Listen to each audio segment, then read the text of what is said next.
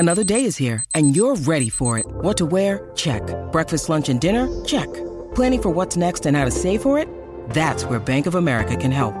For your financial to-dos, Bank of America has experts ready to help get you closer to your goals. Get started at one of our local financial centers or 24/7 in our mobile banking app. Find a location near you at bankofamerica.com/talktous. What would you like the power to do? Mobile banking requires downloading the app and is only available for select devices. Message and data rates may apply. Bank of America N.A., member FDIC. When you need mealtime inspiration, it's worth shopping Kroger, where you'll find over 30,000 mouth-watering choices that excite your inner foodie. And no matter what tasty choice you make, you'll enjoy our everyday low prices, plus extra ways to save, like digital coupons worth over $600 each week. You can also save up to $1 off per gallon at the pump with fuel points. More savings and more inspiring flavors make shopping Kroger worth it every time. Kroger, fresh for everyone. Fuel restrictions apply. Thank you for listening to the Black and Gold Hockey Podcast. Please support the show by subscribing to and leaving a 5-star rating for the show on Apple Podcasts, iHeartRadio, Podbean, SoundCloud, Spotify, Stitcher, and any of your favorite podcast platforms. You can also support the show by going to our website, blackandgoldhockey.com, where there's always exciting articles by the B&G writing staff. While you're there, don't forget to click on the fanatics.com banner for a great sports fan shopping experience. Hey, are you done yet? We gotta start the show.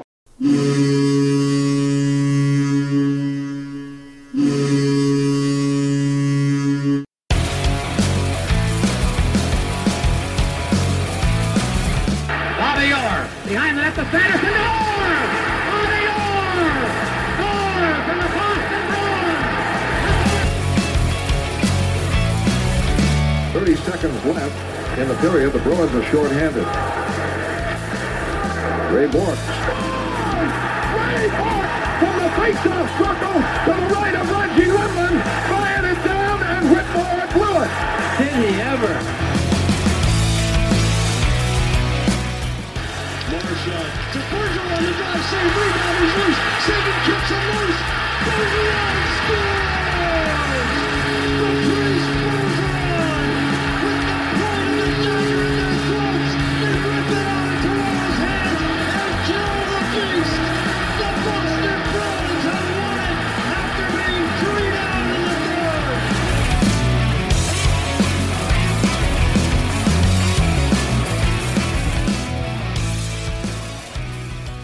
Welcome to the Black and Gold Hockey Podcast, presented by the Black and Gold Hockey Productions Podcast Network and sponsored by Bet Online. Go to betonline.ag and enter code CLNS50 and get those Super Bowl picks in for sure. Today is January 24th, 2021. This is episode number 213, and I'm your host, Matt Barry. And I'm joined this week by Mark Allred. Hello, Mark. What's up, Matt? How you doing this week?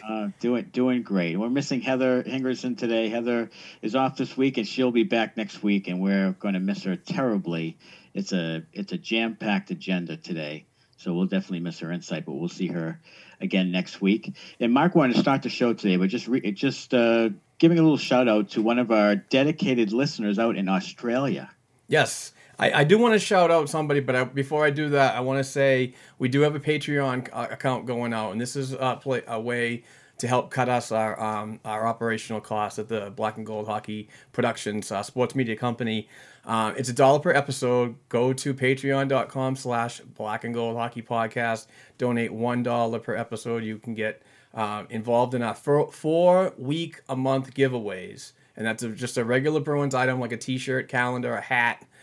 You know, just something that I buy off of Fanatics. But also, you can get involved in hand-signed jerseys. We give those away once a month. So it's just $1. You can get like a Derek Sanderson hand-signed jersey. But I do want to shout out one of our Patreon members. And this was funny because he won. He was our first week winner.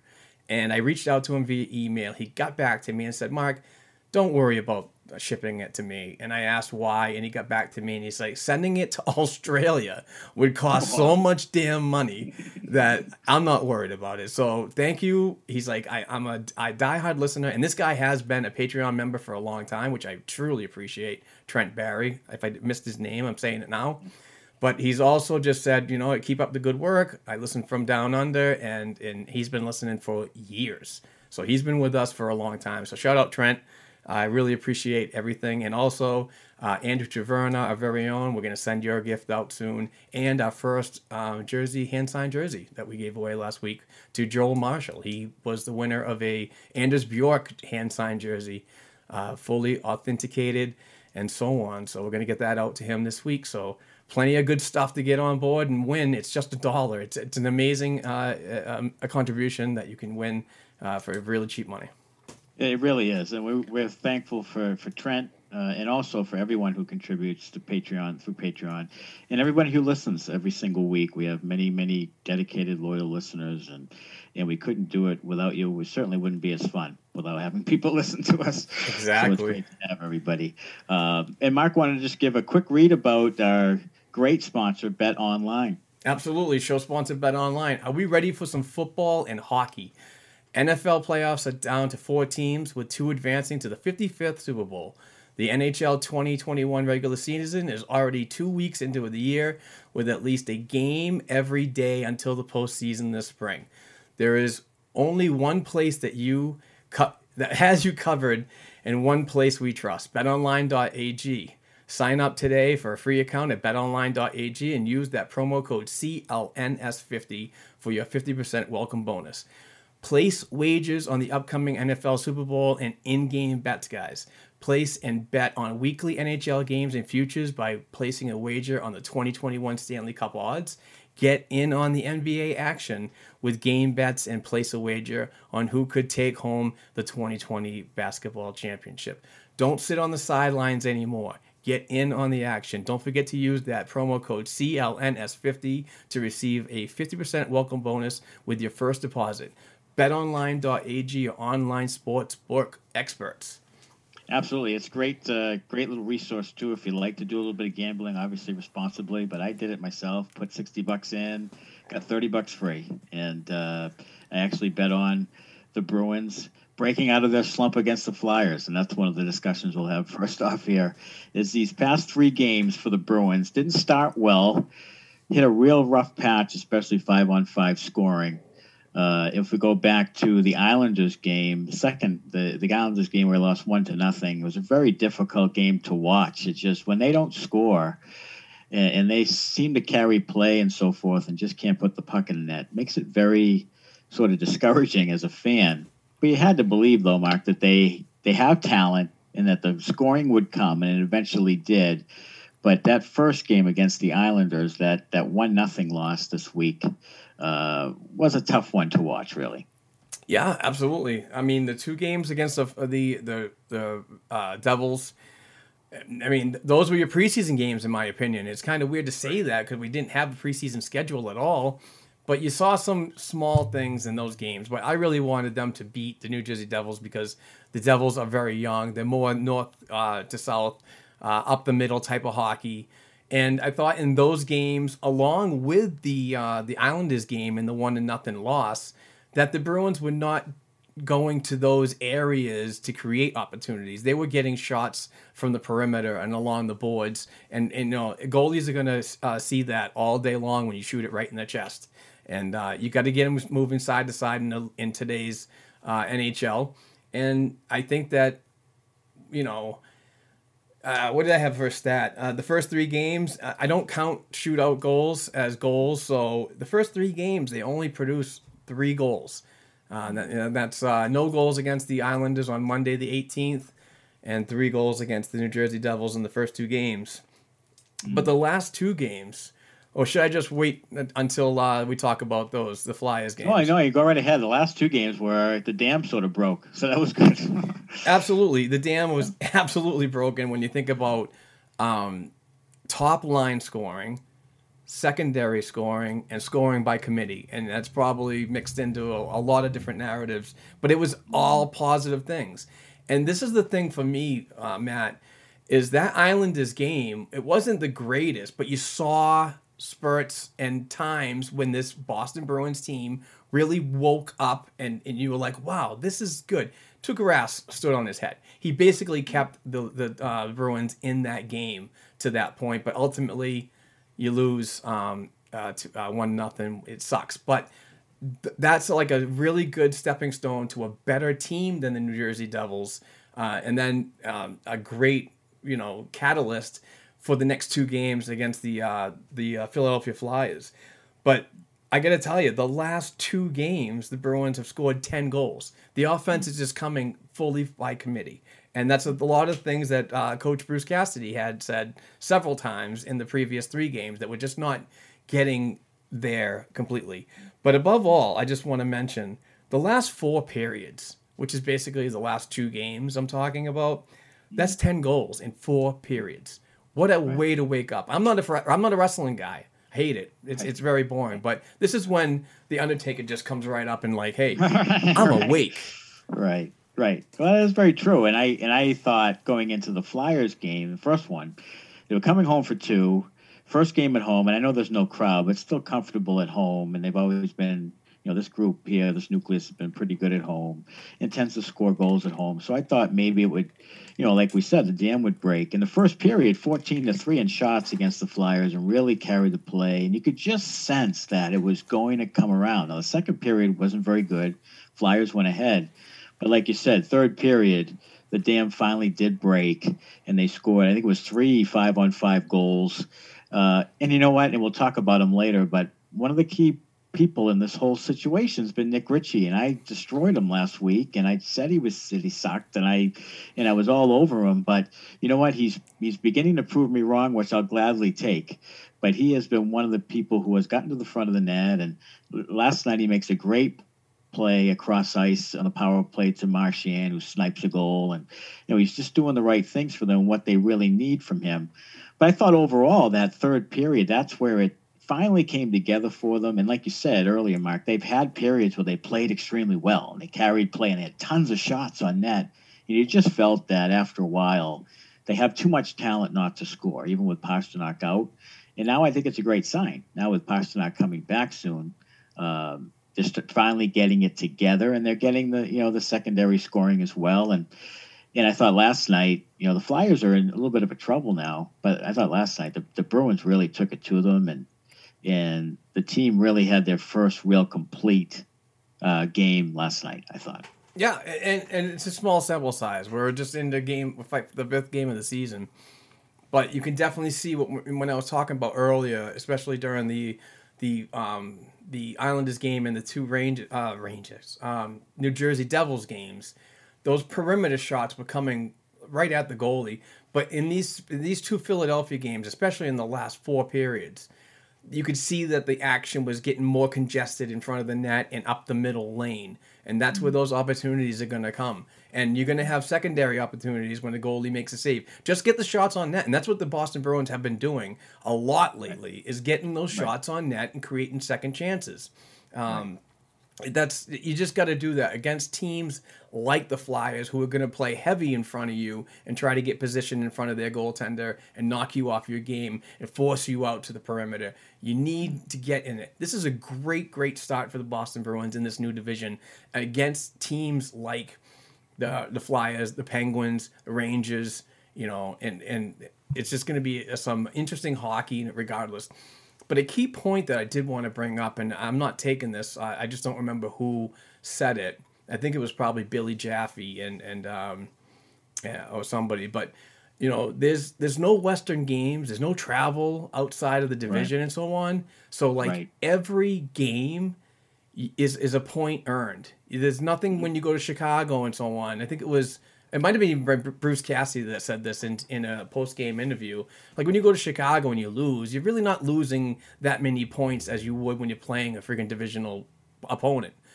When you're playing in a division that's so tight and you have 8 teams and you're not going anywhere else, every game counts. So, if you go on a 3-game losing streak, you could easily get bumped out of the playoffs.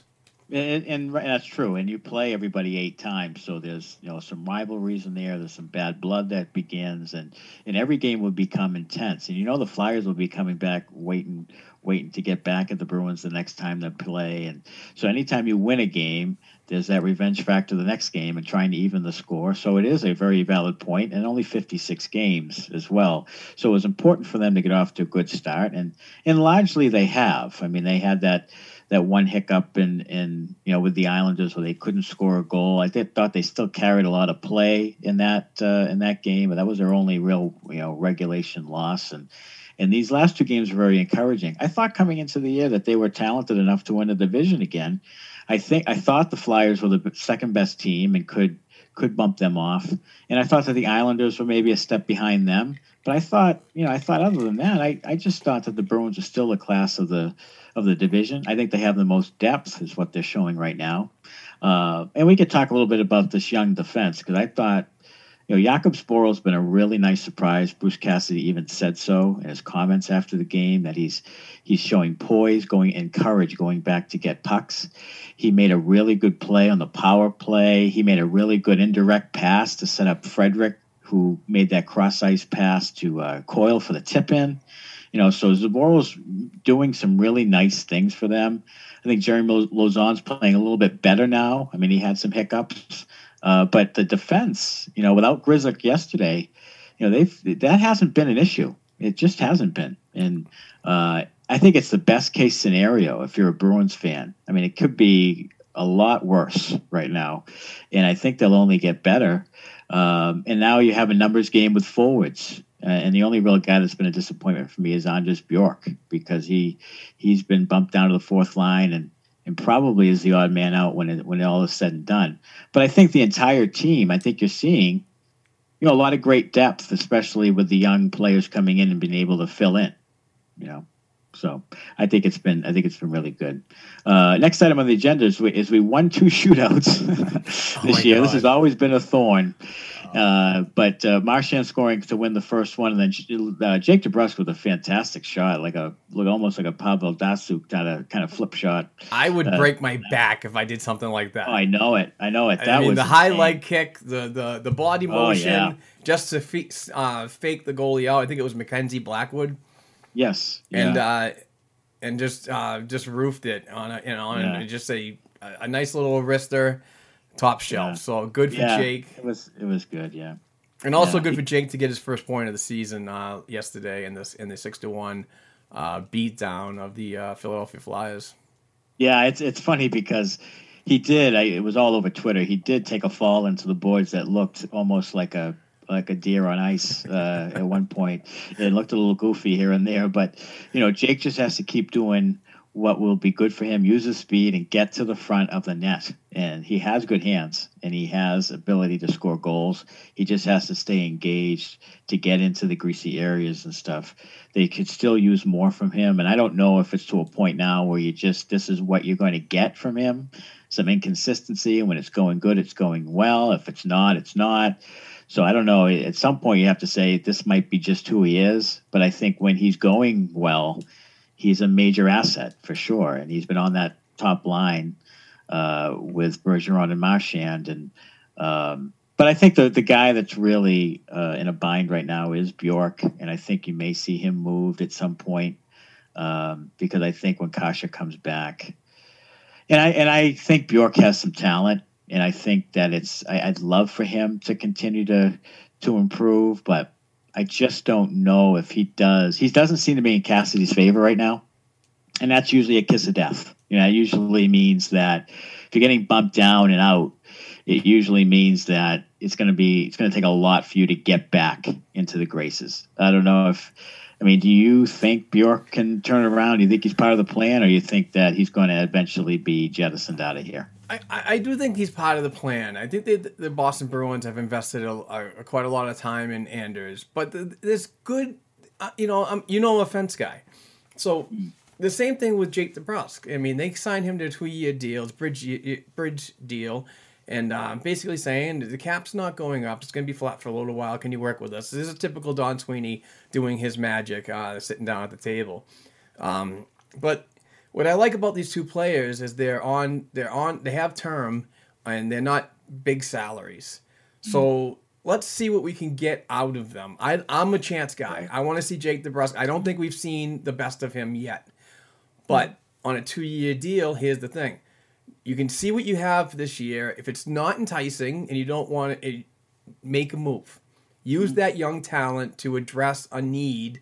Sure. Up up top six.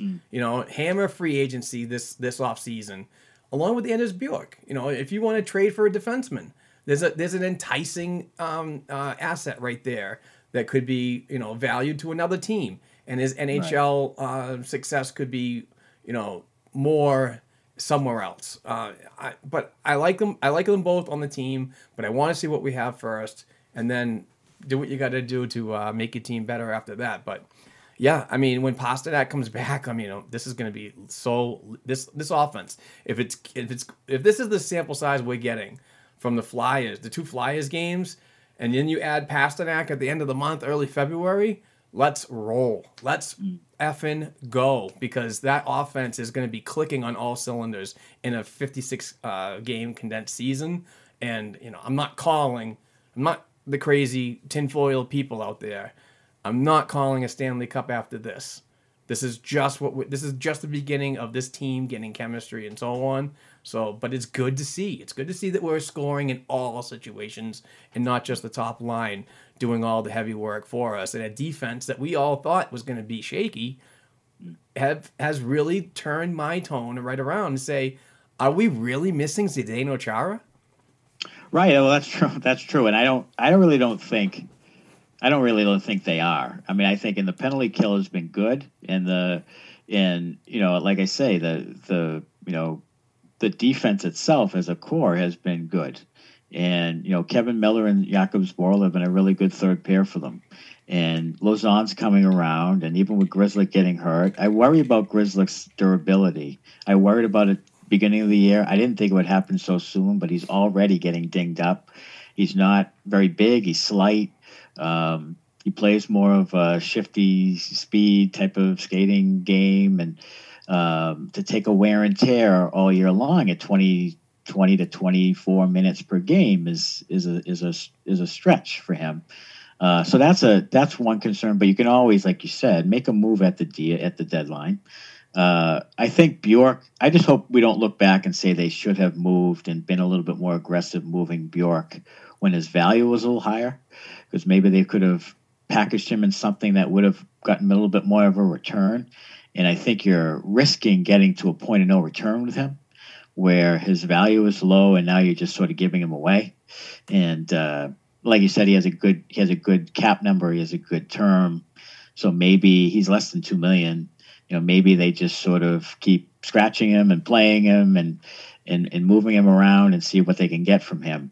DeBrusk is a big point in his career. He needs to show that he's consistent enough to get the next big deal. And that's one of the advantages the Bruins have of giving him that 2-year bridge deal, is that they kind of leverage him a bit. And he'll need to show that to get that next really good deal. So he'll need to play pretty well. But I thought coming into the year, their forward lines were going to be their strength. I thought they had a tremendous amount of depth there. I thought that all 4 lines can pursue pucks and are tough to play against. Their 4th line with Wagner and Corrali, and sometimes it was Frederick. Frederick was moved to the 3rd line and so forth. I just think all throughout they have 4 really good active lines. And that leads us to our next item on the agenda. Is the 4th line was Frederick, Corrali, and Wagner. It was probably, I would say, arguably their best line to start the year consistently.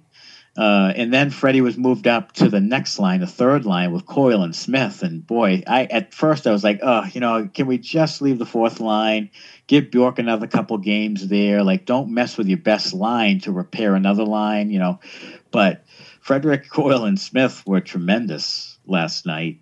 Smith scored, Coyle scored, Frederick was everywhere, setting up goals. I mean, it was that may be a line that could be reckoned with coming down the line here. Yeah, and touching on the 4th line of Frederick, Corrali, and Wagner, believe it or not, I'm not a big analytical geek, you know what I mean? And I like to see the graphs and so on, and I like to see when numbers are projecting up for players on the Boston Bruins.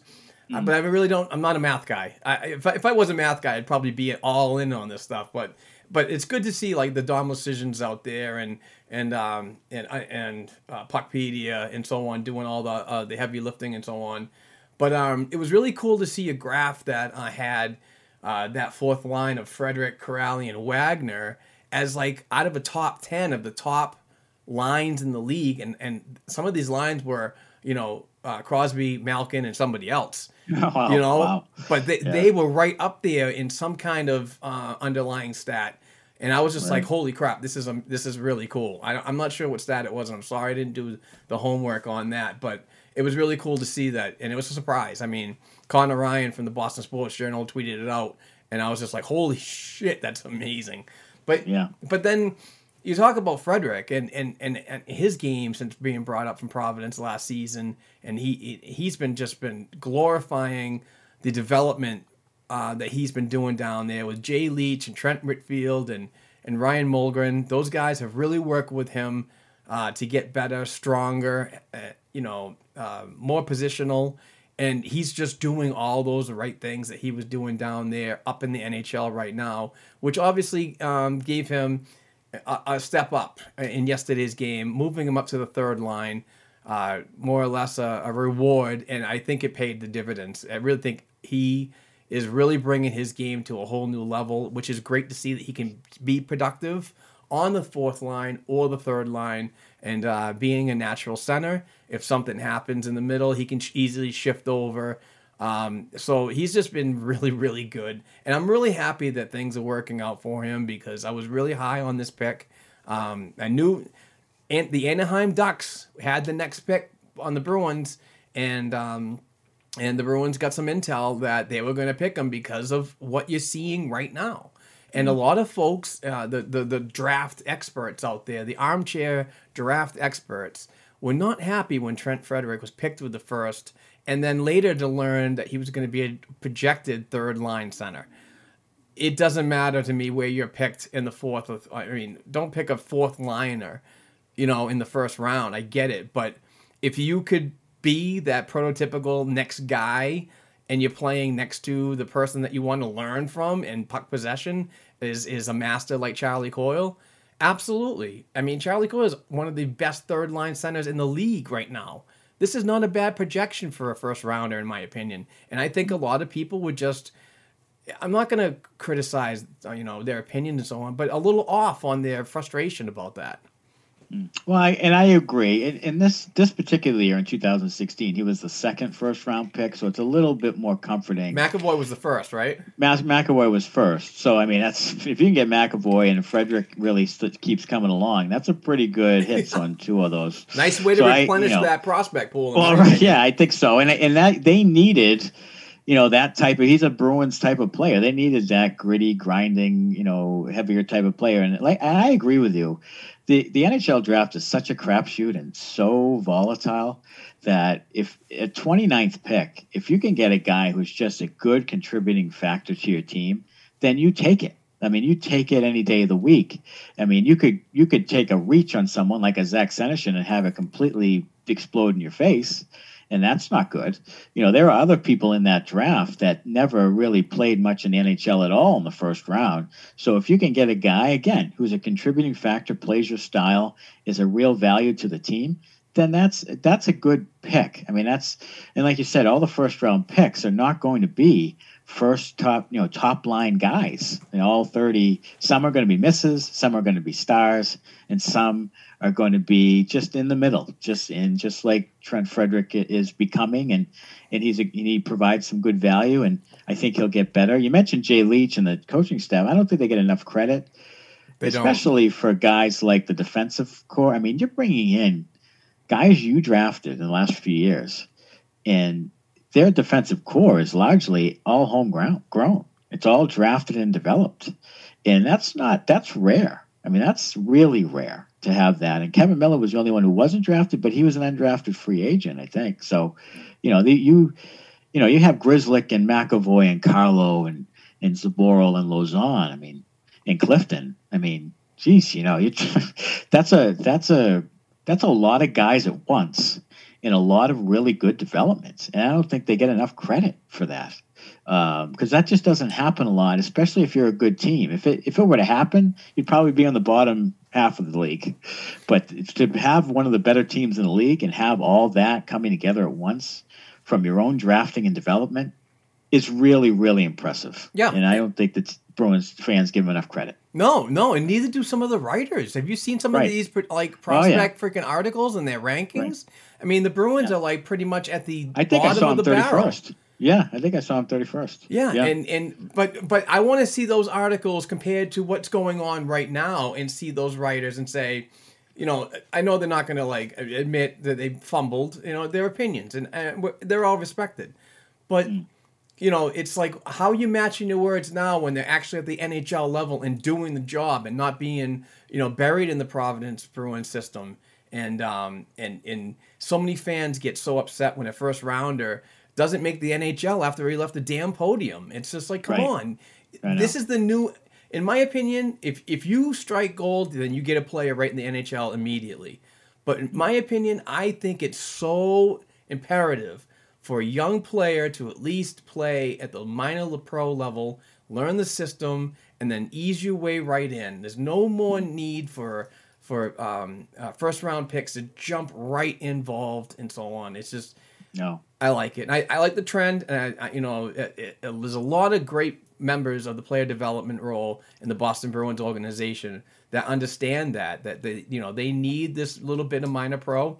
And then we'll freaking ease you right in if there's roster availability. Yeah, and I think there's also a little bit of a point here where if Frederick and McAvoy were both great to begin with, they'd both be coming up together at contract negotiations. So then you'd have to pay them big money both at the same time. Same thing with the 2015 draft. You'd want to hit on all those three, and you want them all to be stars from the get-go. But can you imagine if it was Barzal, Connor, and DeBrusk or Shabbat, then you'd lose one of those guys anyway. You wouldn't be able to sign them all. This is all right. This is exactly why a player like Ryan Donato was moved. Because if they're looking at projections, you're looking at Puckpedia, and you're looking at all these contracts that are coming up and so on, and you look at all these youth members that are under entry-level deals, you're bottlenecking. You are bottlenecking everything right there. So you had to make Ryan Donato an asset to move, which was awesome because he got Charlie Coyle. I know wasn't a fan of the deal then, but I ate my shoe back then. It was a size 10.5 New Balance, and it tasted terrible. Yeah, and I'm probably going to eat another one with my Kevin Miller takes. So that's in the brine right now, and hopefully by May I'll have that nice and ready to eat. Right. That's for sure. But I think, the Coyle trade has just been phenomenal, and it keeps getting better. And he has really embraced playing at home and is right down the street from his hometown. Like he's a hometown guy who really made it. He's the anti Jimmy Hayes. He's actually embraced it, and he has improved and been more than the player I thought he would be. So that was a great deal, and it keeps reaping benefits. And they locked him up for a pretty good term and price too. So I think that's a really good, and it lessens the blow of losing Krejci too. And if they're able to, if he and Studnicka are two good centers going forward, I think they've been able to extend that and move on from Krejci and Bergeron when the time comes. And that will be a really good transition by them. So I think, we can get on Don Sweeney for a lot and his lack of moves, and there are some misses in the draft, and the Senyshyn pick is always something people go back to. And now Zaboral and DeBrusk, if DeBrusk can just keep getting better, showing more consistency, then you could say you hit on 2 out of 3, and that narrative starts to go away some and seems a little outdated. But I think that all in all, this group that coming in all at once here look at Tampa Bay. They drafted really well, and they have all these guys. They're in cap hell pretty soon. They're maneuvering and slipping through it and trying to be creative. But at some point, they're going to have to get rid of 2 or 3 guys. They're going to be the new Chicago Blackhawks in cap casualties.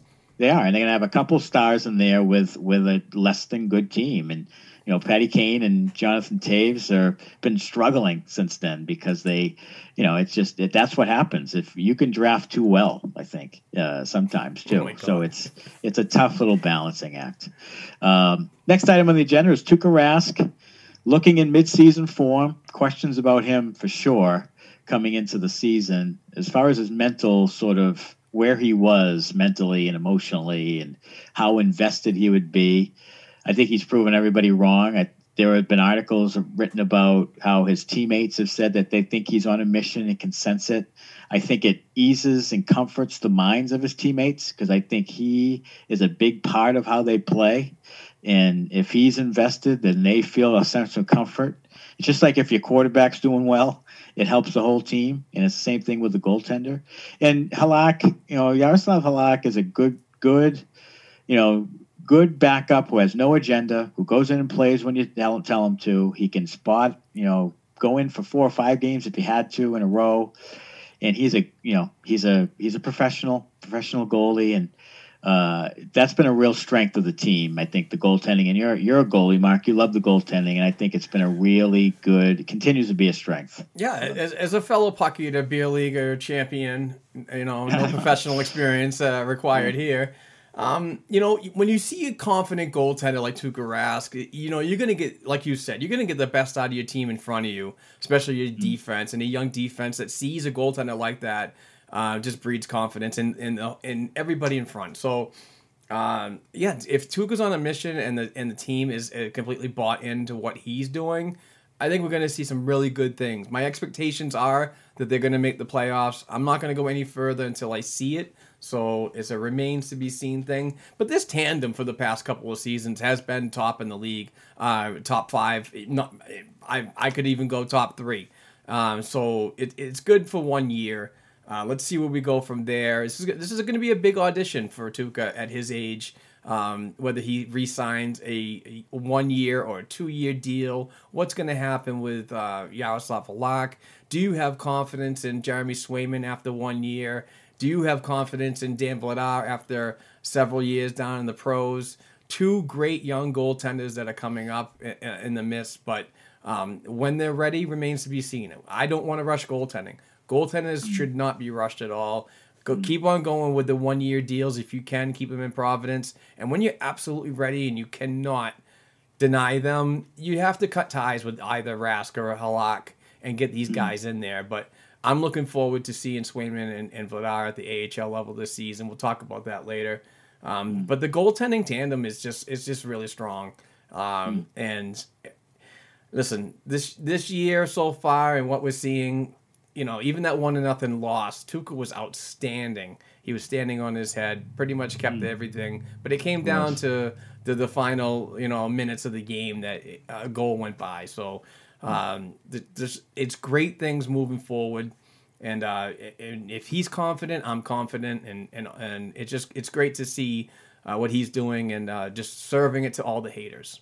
Yeah, I think we can't appreciate him as much as we probably should because of some of the things that have happened and a lot of the Tuukka haters. And I feel like I'm being a Tuukka apologist all the time for him, like trying to, prove to people that but he's an elite goaltender. I mean, he is such a good goaltender.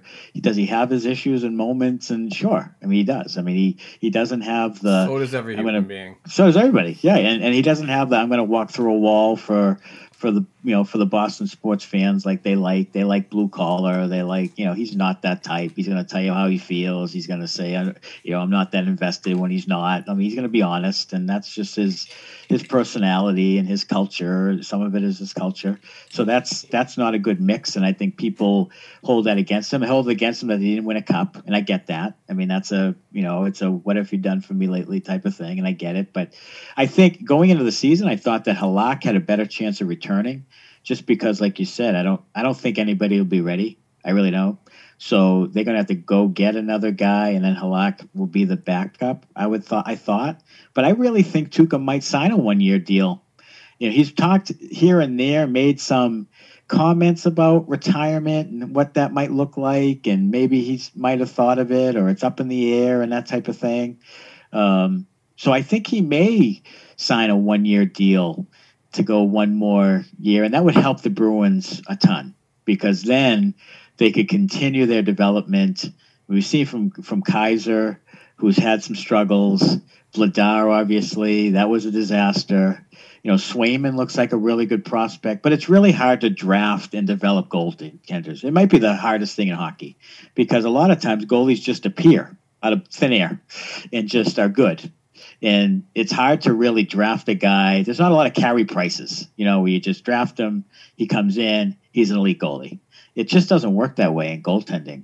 And sometimes they get better as they get older, and they're not as good as when they were younger. And they peak at different times. So it's a moving target, goaltending, and no pun intended. But it's I think Tuukka might be back next year now. I don't know. I don't know.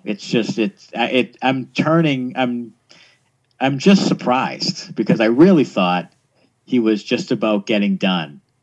And now it looks like he's rejuvenated. Well, he's got a ton to prove, no doubt. But here's a question for you that we're going a little off the agenda here, which I don't care. Is okay? He comes back for one more season. There's a lot of people, Bruins fans. Yes, bring him back. $7 million is a very, very great price for him. But I don't think that the Bruins would want to entertain a $7 million deal that he's making right now for one season. So this is an audition year under contract. And if he gets another deal, I would say it's going to be 5 and sub. It could be even $4 million for 1 year. I think that he just wants to hang on for that one extra push to get it himself. He's under the shadow of Tim Thomas, and it'll never end until he finally does it himself. And it won't be as a backup; it has to be as a starter because Boston Bruins fans are so spoiled that, and this would be just good for them. So, if it happens, I'm sure that he'll take a cap-friendly deal to keep going to achieve something like that. If he's going to be greedy and says, I want what I make in my last 8 years, then walk.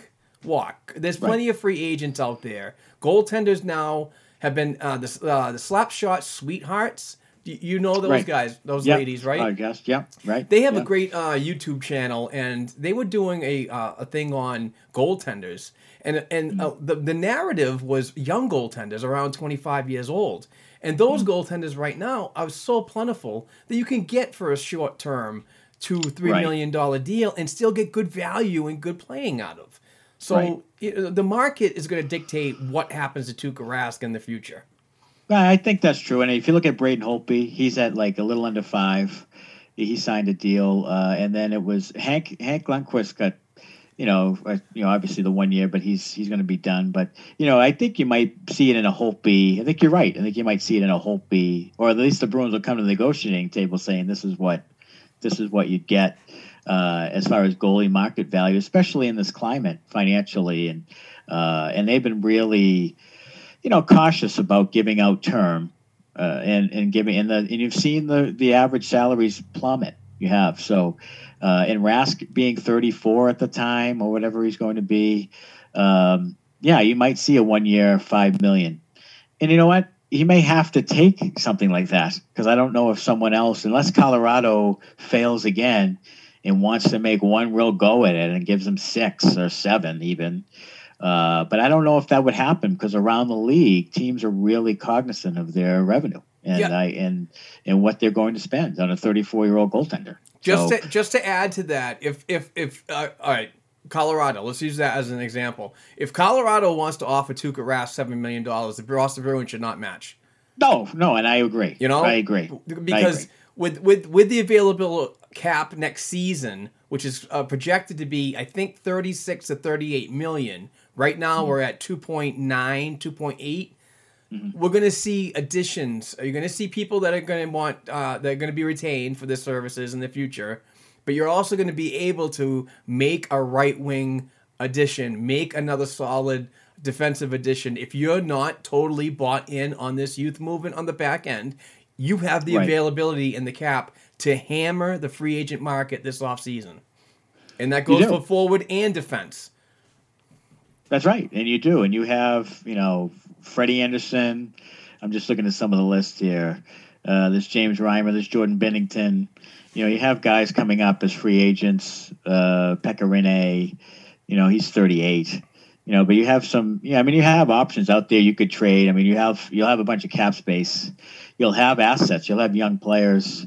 There's an expansion draft coming up too. So whoever you add now, you'd have to protect or figure that out. I think you might see John Moore get moved, even if they retain all the salary. They're going to have to get rid of him because they can't just have him there unprotected, not being able to protect him, because they're going to lose a good player. They need all the spots they can get, and that's one of the curses of having young players all come together and playing well right now. And you don't want to lose a really good player in the expansion draft either. But I think Tuukka, now I think he may play one more year, but it's all predicated on the fact if they win it. If they win it this year, I think he'll probably retire. I would think so. But if they don't, and if they get close, then he may try one whack at it. And he says he loves playing here, so he may take 1 year, $5 million. He may take whatever the market value is, and say, okay, I'll play one more year and give it a go with a really good team one more time. You never know. They've gone with this nucleus before, stretching it out as far as they can. Maybe if they come real close again, maybe they say with Krejci and Rask, let's go one more. Let's go one more, and we'll give you 1 year apiece, and let's try one more. Maybe their teammates convince them. You never know. A lot plays into it. But it'll be interesting because they really don't have anybody ready to go, and they'll have to go get someone, but via trade or free agency, to fill that spot, or maybe both. So it's something to definitely keep an eye on as we keep going forward here. Bears watching. It does. I mean, it's a really good sort of story coming together here. Is what's going to happen with the goaltending next year, because it is a little bit alarming what could be. Next item on the agenda is who are the odd men out once this team is healthy. So David Pastrnak coming back very soon. Andre Kasha is a little bit of a scary situation now with a concussion. He's had concussion history. Bruce Cassidy had an ominous evaluation of him. Thought that he'd be out a while and wasn't quite sure. Took a nasty hit, and hopefully he'll be back and ready to go. But when they are able to come back and be 100% healthy, I would have to think that Anders Bjork is the guy that's going to be the odd man out. You also have Carson Coleman, who's been, I think he's been hurt or something. I don't know. Who knows? But he's sort of in the wings, too, as another guy. Of course, Jack Studnicka is always on a game-per-game watch. I mean, he's a young player who's still developing. He may hit a tough patch. It may work itself out, because sometimes it does, where it eventually works itself out, and a guy either gets hurt or he starts to not play that well, and it's an easier decision than it looks like right now. But all being said, I think that you would have to think that Anders Bjork, because I don't think you can take Trent Frederick out. A week ago, people thought maybe, but I don't think you can do it now. And Anders Bjork has been not in the favor of Bruce Cassidy, so I think he'd be the first guy out. What are your thoughts on that, Mark? I'm actually going to refer to a tweet that friend of the show, Dominic Tiano, who's a fantastic scout, and he writes for the OHL writers. He said, "You're going to hate me, but barring injury, once Pasta and Kasha come back, we will see the end of Anders Bjork." A couple things, a lot to unpack there, but Bjork's got to be working his way to stay on this lineup, and if he doesn't, I don't know what's going to happen. Taxi squad him. I don't know if the waiver process, because of this whole COVID thing that's going on with the NHL and the expanded rosters. I'm not totally privy on the whole aspect of all this stuff, which I should be when I'm sitting here trying to talk hockey with you. But it sucks to see a young kid like that struggle to stay in the lineup. But when you have a highly profiled sniper, and that's what David Pastrnak is these days, coming back into the lineup, looking good while he's in the red shirt with backhand moves and so on. The hip seems to be looking good, but it's going to need a little more time to heal before he comes back in possibly late January, early February.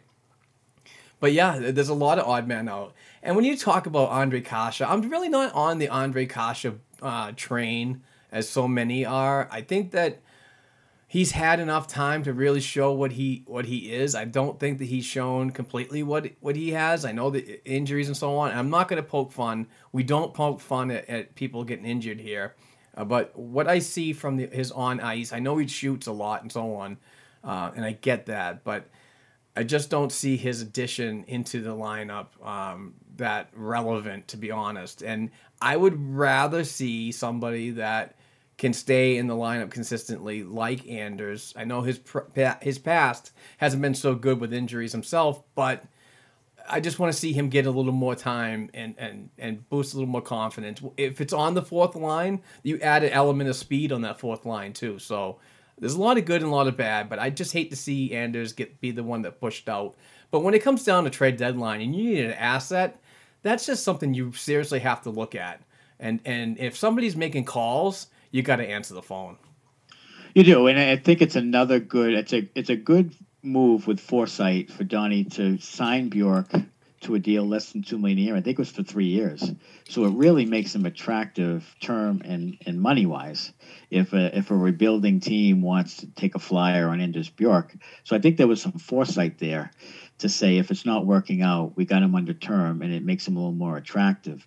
Fluto Shizawa of The Athletic had a really good article a couple of days ago on the Bjork situation, had a long conversation with Cassidy. And Cassidy was about, you need to have some sort of identity. Who are you? Are you a grinder? Are you a puck? Are you a puck hunter? Are you that type of guy? Or if you're a skate around finesse guy, or who are you? And if you're on the bottom six, you've got to be more of the physical, grind it out, especially if you're playing with Coyle and you're playing with, Corrali. You're not going to be, if you're not playing up in the top two lines, then you have to be more of a grinder, possession, and that type of situation to have the same identity as your line mates. And I think that's really where Bjork has sort of been failing. And I think that Anton Bleed's another guy I forgot he was still in the organization. He's still a guy lurking in the mix along with Carson Coleman. So I think they could move on from Bjork. But again, whoever you take on in a deadline deal, you have to protect at the end of the year unless it's a rental. I'd be okay with getting a rental for Bjork because I don't think they're losing all that much. I think they have enough depth as far as that type of player that they could send him for a rental. I'd be okay with that. But again, you have to be aware of what are you taking on in term and value in return, and you have to protect that guy at the end of the year too, as far as the expansion draft is concerned. So it'd be interesting to see what happens and who. I think Bjork is definitely someone though that Cassidy is just not. He's not in Cassidy's good favor right now, and that's usually, like I said, a kiss of death, and it doesn't usually turn around quickly. So we'll see where that goes. Next item is the special teams. Overall, it's been really good. I mean, the power play continues to be excellent, even without Pasternak. They really move the puck well. I think they've really found something with the bumper in the last couple of seasons. Putting Bergeron up there high really opens things up on the opposite side and also on the down or along the red line, around the goal line. And it's really good setup for them, I think, in their skill sets. So their power play has been good, and Nick Ritchie's been a big part of it. That's crazy. Yeah, we'll talk about really that crazy. later. Yeah, it's really crazy. But I think overall, they've done a pretty good job. I think the defensemen have filled in okay. And again, you mentioned Schauer and not really missing him that much.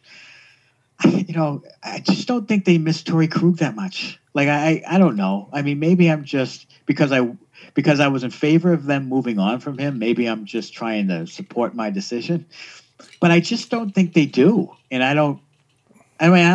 Do they? I don't know. Tell me if they do, Mark. I don't think they do. Well, I'll tell you. I mean, the first couple of games I was watching with the New Jersey Devils and the New York Islanders, I was watching Matt Grzelcyk's minutes on the power play, and he was getting a significant amount of minutes on the man advantage, while McAvoy was getting really low, like rounding out like a minute 30 and a minute 16 on some games.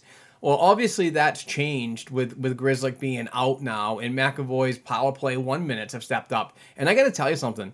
You're talking about the bumper position and half wall and so on. when you're looking at the back end, I think he's been fantastic in that role on the power play one and moving the puck around laterally, getting close to the net.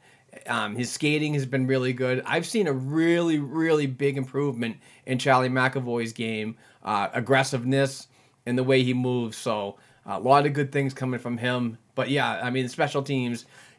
This has been a Boston Bruins team that has relied on the man advantage for so long as their primary scoring to win games, and you just can't do that. It's got to come by committee 5-on-5. You cannot rely on winning games on power plays because you never know if you're going to get a call or not. That's a huge gamble right there. So, no, a lot of great things from the power play, special teams. The penalty kill has been really good. It's just we're starting to see a lot of players coming together and playing because this is, it might look like the same team, but when you add several additions, younger youth and so on, it's going to take time to build that chemistry. So a lot of good things coming on the power play and special teams, and hopefully it continues. It's going to be a short season, but it's still early enough to create those bonds when you want to get together and you need to step up that energy level, taking advantage of moments. So. Yeah, and one of the things I've noticed in the analytics, you talk about the data, is that Kevin Miller and Jakob Borrell have played a ton of offensive zone draws and not as many defensive zone draws, which I find fascinating because I don't consider Miller an offensive player. I thought he'd be more of getting a lot of the defensive faceoffs. And Charlie McAvoy doesn't get as many as those guys do. So the offensive faceoffs, and I don't know if it's just if you lose it, then you're in a bad spot or that type of thing. I don't know if they're just being conservative in those, but the analytics are pretty heavily toward Miller and Zboril getting those offensive zone draws. And I'm not sure how to really read into that. I mean, I know Zboril has been, doing a pretty good job offensively and moving the puck and that sort of thing. And you don't want to put him in a lot of defensive positions probably as a young player. Maybe that's it. And you want to have Charlie in there, as a defensive, and Carlo, obviously, back there. But they have been in a lot of offensive zone draws to the point of like 70% or something really, really high. So it was an interesting fact that I saw recently. And the next item is the secondary scoring. And secondary scoring, obviously, every good team needs secondary scoring. I mean, the Tampa Bay Lightning have tremendous secondary scoring, and they won the Cup, and the Bruins did when they won the Cup. And Charlie Coyle and Craig Smith are going to be a great tandem. You could just feel it coming into the year, and it's starting to really come to fruition. Just finding the right left wing for them. The other winger is the key, I think. And if they don't have to move Smith or Coyle around and tinker with the lines too much, if they can keep them right there in the third line, they're going to win third line battles every single game. They're going to beat the other team's third line or whatever that case is, third or fourth line all the time. I mean, that's a really high-end third line. And Coyle and Smith were terrific last night. And as I mentioned before, Coyle's been a great addition. And the fourth line I love with Wagner and Corrali. Corrali's a free agent at the end of the year. That'll be an interesting guy going to the negotiating table as well. Usually they don't give a lot of love to fourth liners. Nope. Especially ones that have been around for a while. Look at the trend. Yeah. Look at the kid from New Hampshire and Nola Chari. Yeah. Look at Timmy Schaller. Yeah, that's the one, Schaller. Yeah, Timmy Schaller, yeah. I mean, they always cut bait as you get. I think they like to keep them like in that $1.5 million range. Yeah, and when they want more money, it's time to cut ties. Yeah. We have those plug and plays down in Providence. Right. And I think that they rely heavily on that. I think that's obviously an organizational philosophy, and I think that Corrali's going to be somewhere else. And another guy to look at if it starts to go south or something happens and they realize they're not going to make it this year, Corrali's a guy at the deadline to take a look at as someone who could be dealt for someone who thinks they can re-up him and put him maybe in more of a role further up the chart. But secondary scoring has been great, and with Pasta coming back, obviously everybody will be able to fit in to where they're more likely to play for the year. I'm really looking forward to seeing the four lines going at it for multiple games in a row. And the secondary scoring mark has been a really good sign for me. Yeah, absolutely. It's almost like the Sasquatch. Like we haven't seen it in so long, Right, and, right. and 5-on-5 scoring. We haven't seen that Sasquatch either. But Right. things are starting to come together. Chemistry's being built, as I said. Probably going to use chemistry a lot this year because we're seeing so many different members of this Boston Bruins team that have just been plugged in and they're contributing. They're really contributing, and you can see well, he doesn't show too much excitable emotion on it, but the words that Bruce Cassidy does say about these insertions of younger members is a positive thing to hear. It really is. And if they can contribute and so on, mixed with a heavy dose of veteran leadership on this team, I mean, my projections of just making the playoffs might be blown out of proportions with a long run to a Stanley Cup. I hope so. Let's hope so. As a Boston Bruins fan, I'd die for that.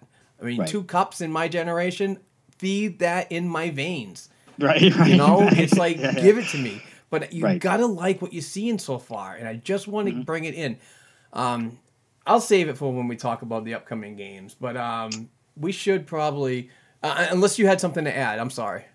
No, I just think that as a whole, I think it's encouraging. If the secondary scoring is already there, and maybe having Pasta out and being able to figure this out without him is a good thing and something that can carry on as he comes back. And now guys have sort of found their mojo, and now it's just smooth sailing from here, hopefully. So I know, but that's all I really want to say about it. I know that in this 56 game, congested season, and we're playing teams just in our division, but I do want to point out that these 2 wins against the Philadelphia Flyers continue a 14-game consecutive home game streak. No, I'm sorry. They've gotten points in 14 games against the Flyers at home. Wow. So that's a nice little benefit right there when you're really playing a team 6 more times. Right. That's very true. I mean, Washington's the one team that I think has been a thorn in their side in this division. But across the board, they've done well against the Rangers, Flyers. They've done fairly well against the Islanders here and there. I just think that they're pretty much, unless something disastrous happens, I think they should win this division. I thought so before, and I think so still. So it looks like it's break time. It is, and we're going to hear from Bruce Sullivan from the Boston Sports and Music Memorabilia. Guys, this is a place you need to go. If you're on Facebook, check out the Facebook group. He's got the details coming up in the mid-break commercial. But this is where we get all our hand-signed jerseys that are fully authenticated and signed pictures and other great Boston Bruins memorabilia. Really good stuff and a really reasonable price. If you want to upgrade your fan cave for black and gold everywhere, this is the place to go. So we'll hear from Bruce and we'll be right back.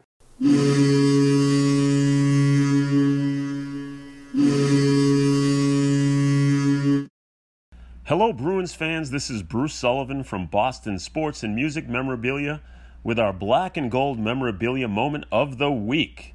This week at Boston Sports and Music Memorabilia, we have a pair of beautiful hand-signed Bobby Orr 22 by 26 deluxe special edition photo displays.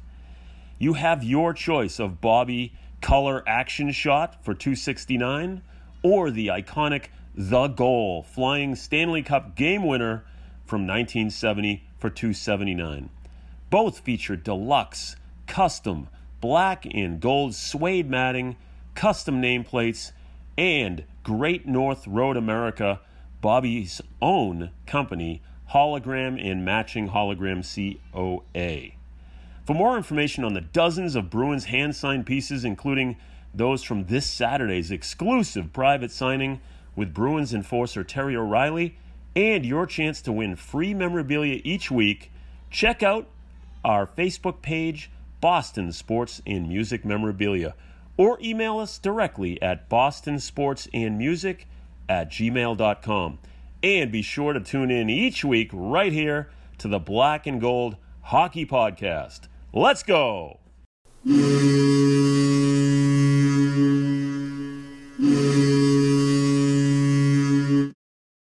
Hey, Bruins fans, we are back to the Black and Gold Hockey Podcast. We just heard from Bruce Sullivan from Boston Sports and Music Memorabilia. Again, please send him an email if you want some Bruins stuff for your fan cave. a gift for your loved ones or a buddy. You want to buy something for the Black and Gold Hockey Podcast, send it to Matt and myself. So that's true. Bruce does a great job, and he does private signings. He's got one coming up with Terry O'Reilly, so check it out. I'm sure he's going to talk about that in future videos. But yeah, check it out. So let's get back to the agenda. Absolutely. So upcoming, I'm sorry, before we get into this week's games, I do have to apologize to one Nick Ritchie, because last week I went on and on about how I thought I think I used the term suck, and he was not providing what they wanted or needed, and that needed to cut bait from him and so forth. And Bruce Cassidy actually had some really interesting comments a couple of games ago about Ritchie, just not being able to find his footing because he was acquired by the team and then COVID struck and went to the bubble, and he just didn't really find his bearings with the team, and his confidence was a little shaken, and just trying to adapt to his new team and the pressures that play in Boston and a cup contender. And Cassidy was a little bit of a prophet, because since then, Ritchie has really, in these last couple of games here, has really provided an offensive presence that you could argue did help break that dam. He was going to the net. He had a couple of goals. He had a beautiful pass on the power play. He's getting power play minutes. I mean, he had a beautiful pass on the power play to Marchand, who sniped a goal from across ice. He's getting to the first goal by Bergeron. He knocked the puck loose, getting to the front of the net, getting in the goalie's face, and Bergeron knocked it in. That's the type of play they need from him.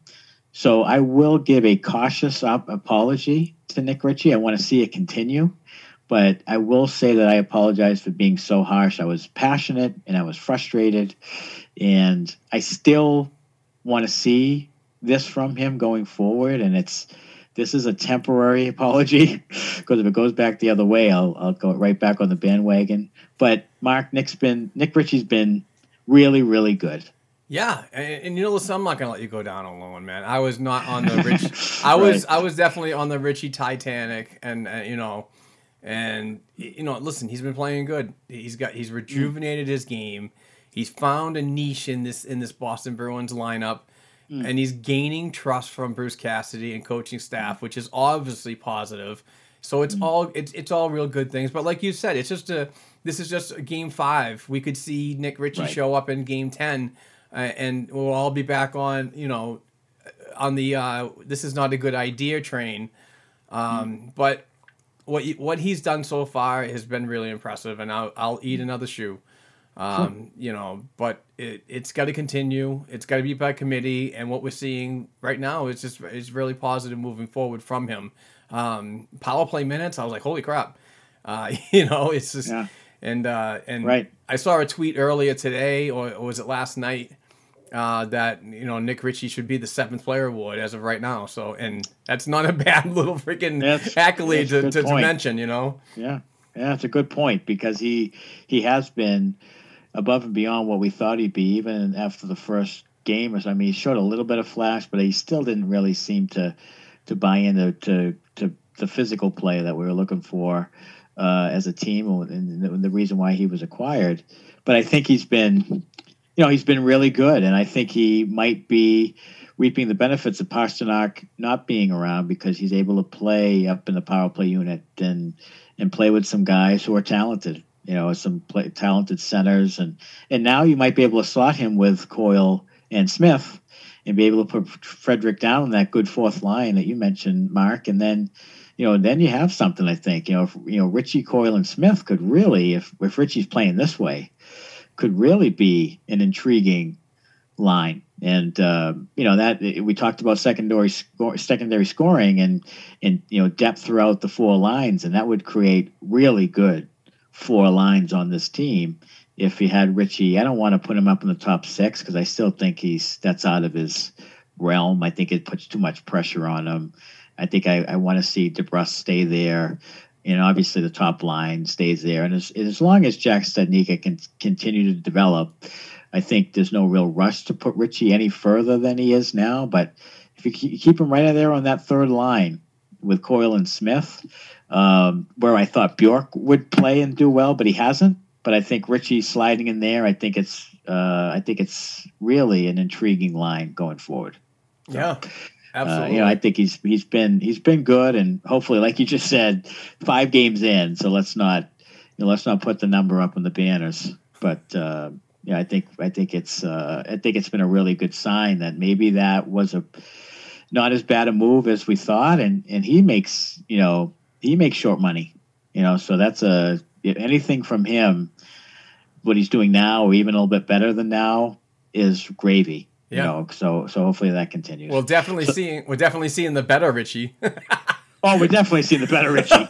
I mean, last year, just the whole, just not winning pucks and just not creating the physicality. And then he had that disaster in the postseason where he took penalties and he went completely the other way, being like a goon on the ice. Like, it's just, he just couldn't find his way.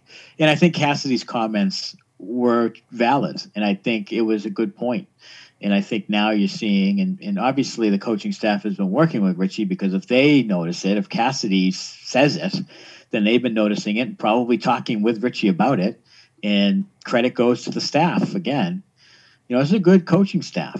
They really coach the players well. It's a well-coached team, and I think that they've done a good job with Richie here, and hopefully it continues.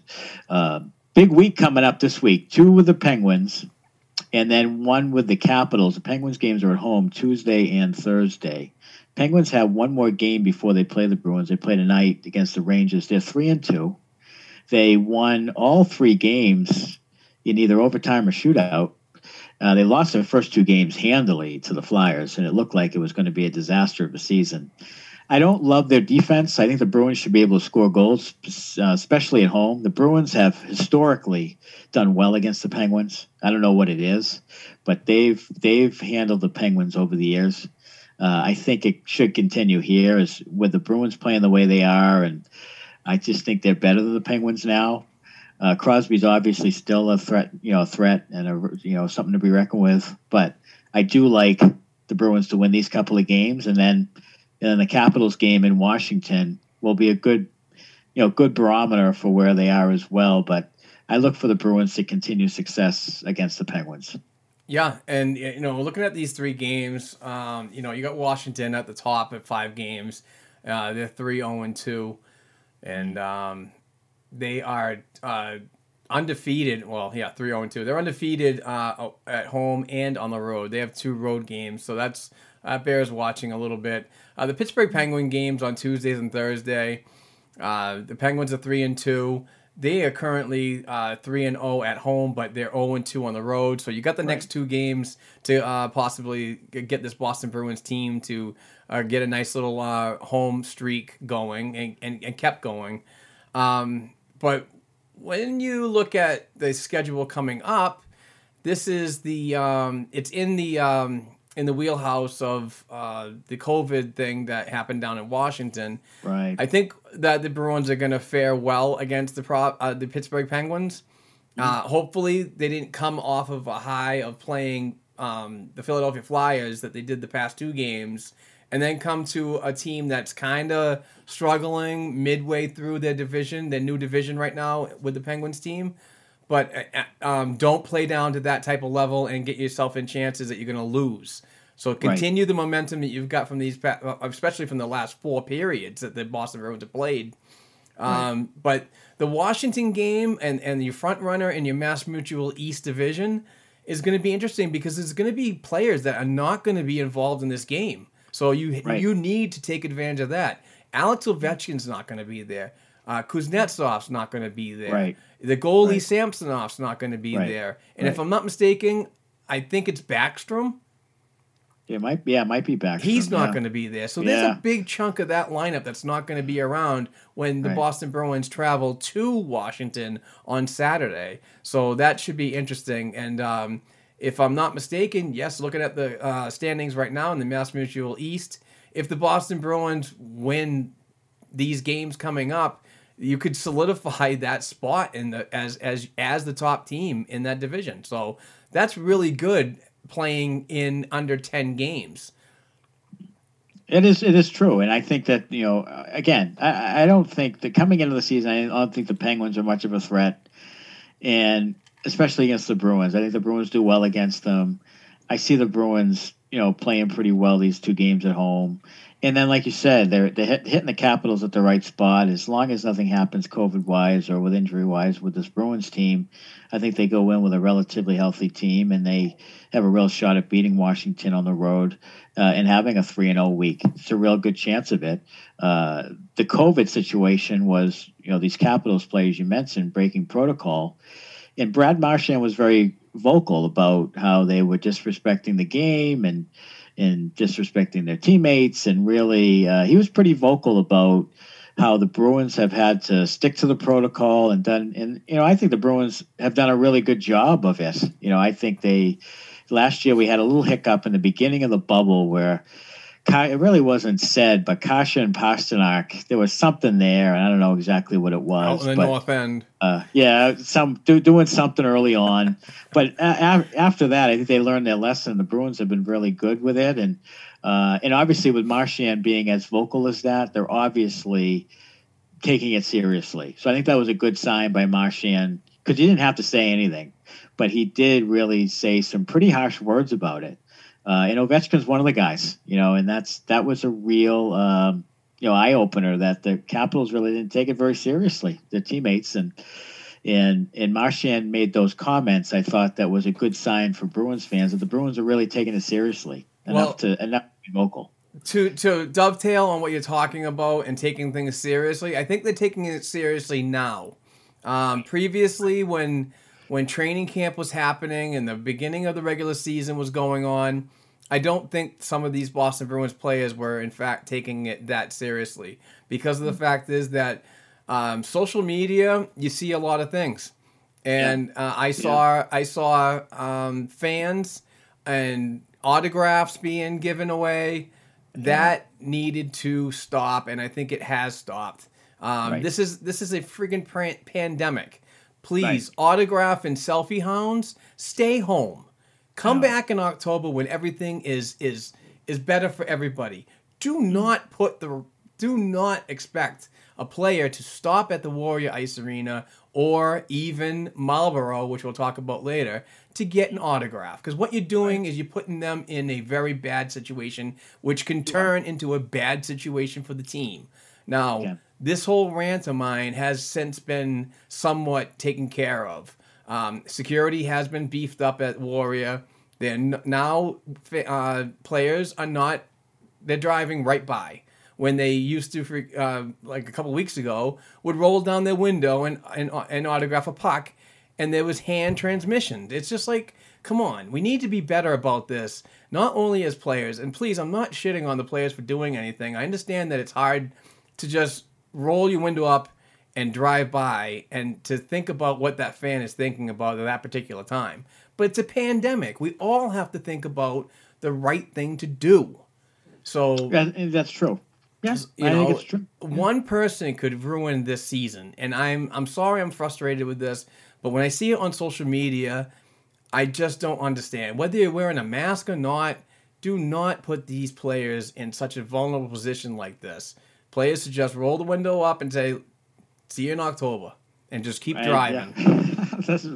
It is true. And I think that, the fans, and it's hard when you have largely a lot of young players in the league, and I really don't think that they believe it's real serious to them personally. So when you have young people, they think there's a little bit of immortality that goes with that, and they're young, they want to do things and be social and go places, and it's hard to really corral them and stick them in one place and say you can't go here or there or anywhere. But the one nugget you have is you can say, look, if you want to play hockey, you'll do these things.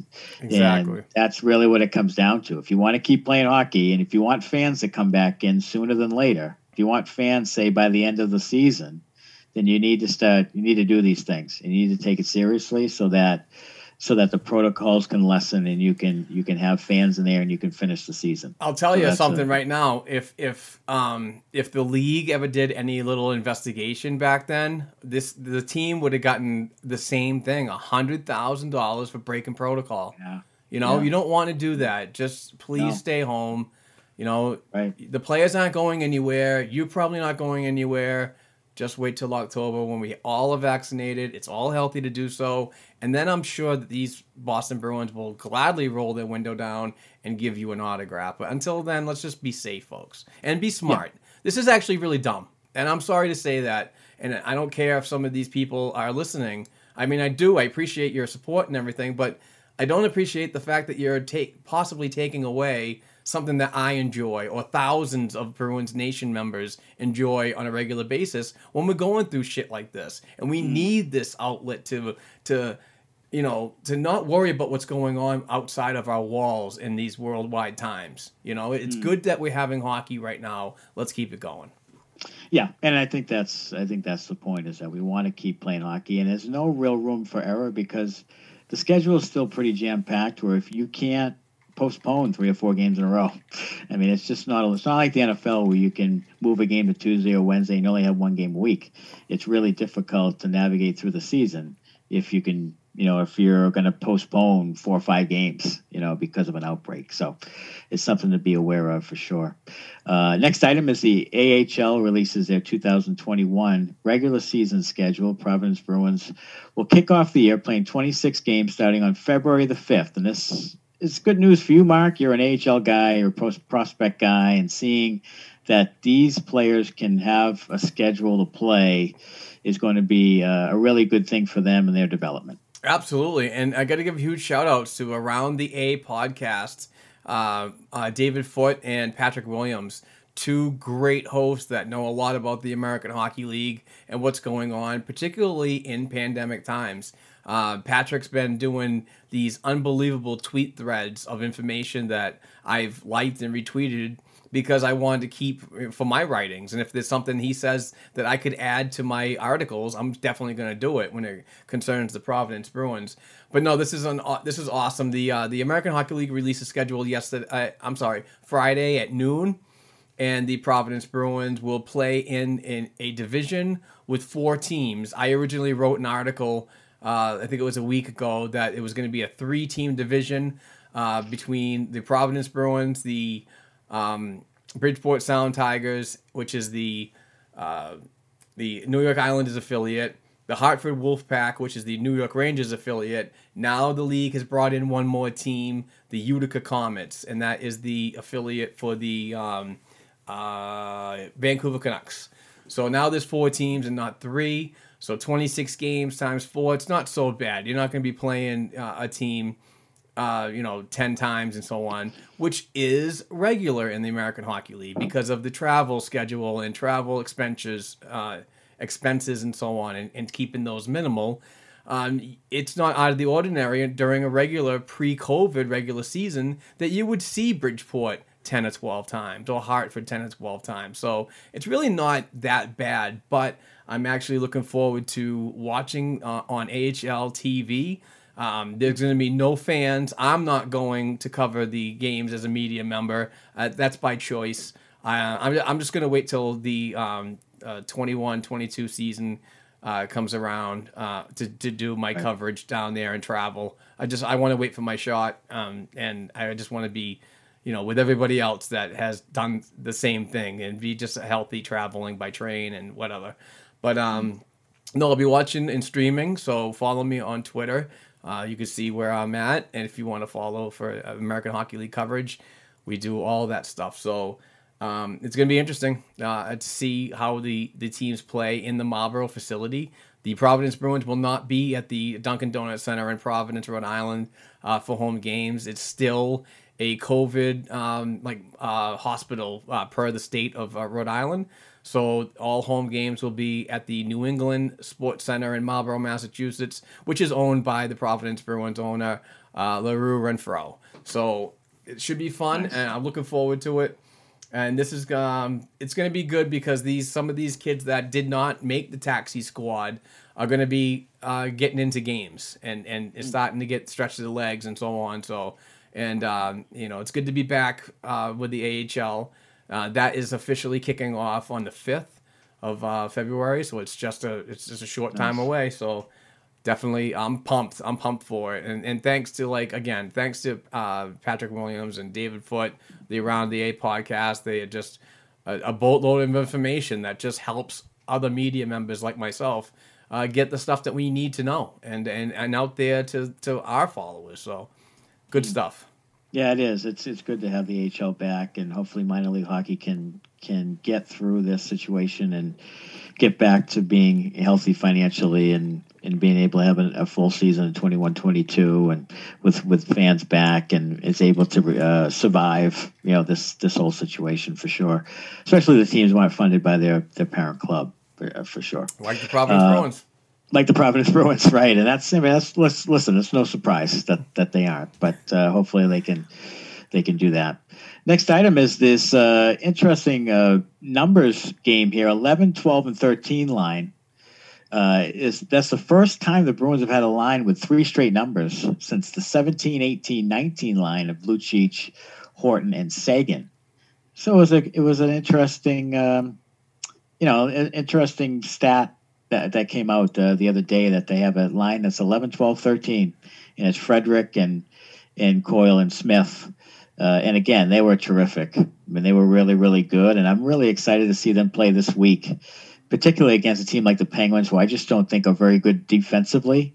And I think that they're going to possess the puck and really wreak havoc against the Penguins for sure. Okay, all right, I'm lost here, Matt. All right. So the line is. Wait a minute. I know 17 is Luch.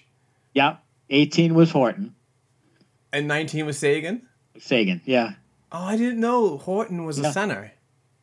Yeah, well, Sagan was a center. No, that's right. Yeah. I'm looking at it. Yeah, looking at it because it says 17, 18, 19, right? Okay, all right. But Sagan was the center, right? My so bad. it's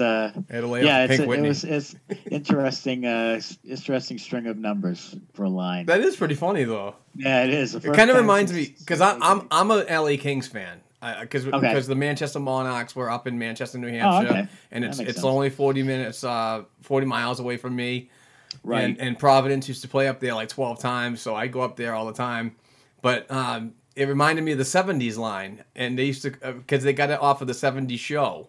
It was Tyler Toffoli, it was, I can't remember his name now, and somebody else. And Tanner Pearson. Tyler Toffoli, Tanner Pearson, and Jeff Carter. Jeff Carter. They were all 70s numbers, and somebody came out with that 70s line.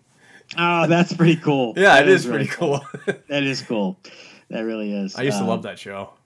Yeah, that was a good show. It really was. It was a really funny show. So the 11, 12, 13 line, we'll see it again here this week and see if they can continue. But they had an instant chemistry, and Frederick really adds another piece of, physical and grinding, and they possess the puck tremendously, Smith. And of course, Smith shoots the puck really well. They complement each other. They seem really, really well. So I'm looking forward to seeing, as long as the fourth line doesn't take a hit by bringing Frederick off it, because you had those analytics. They were pretty shocking analytics that they were as good a line as any, really, in the league. And you don't really want to tinker with that too much. But if Frederick, like you said, you can get a guy to play the fourth line, if Frederick is going to provide a really solid third line like that, then I'm in on that for sure. Next item is the Columbus Blue Jackets finally traded disgruntled center Pierre-Luc Dubois, and they traded him to the Winnipeg Jets for Patrick Laine.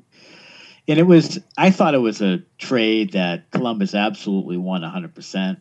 I saw a tweet out of a shift that Pierre-Luc Dubois finally had after sitting. John Tortorella sat him a whole game, finally put him out there, and he gave no effort. He skated around and then completely had a chance to fight for a puck and didn't do it, and then skated back to the bench. It was embarrassing, and I even tweeted out that it was embarrassing.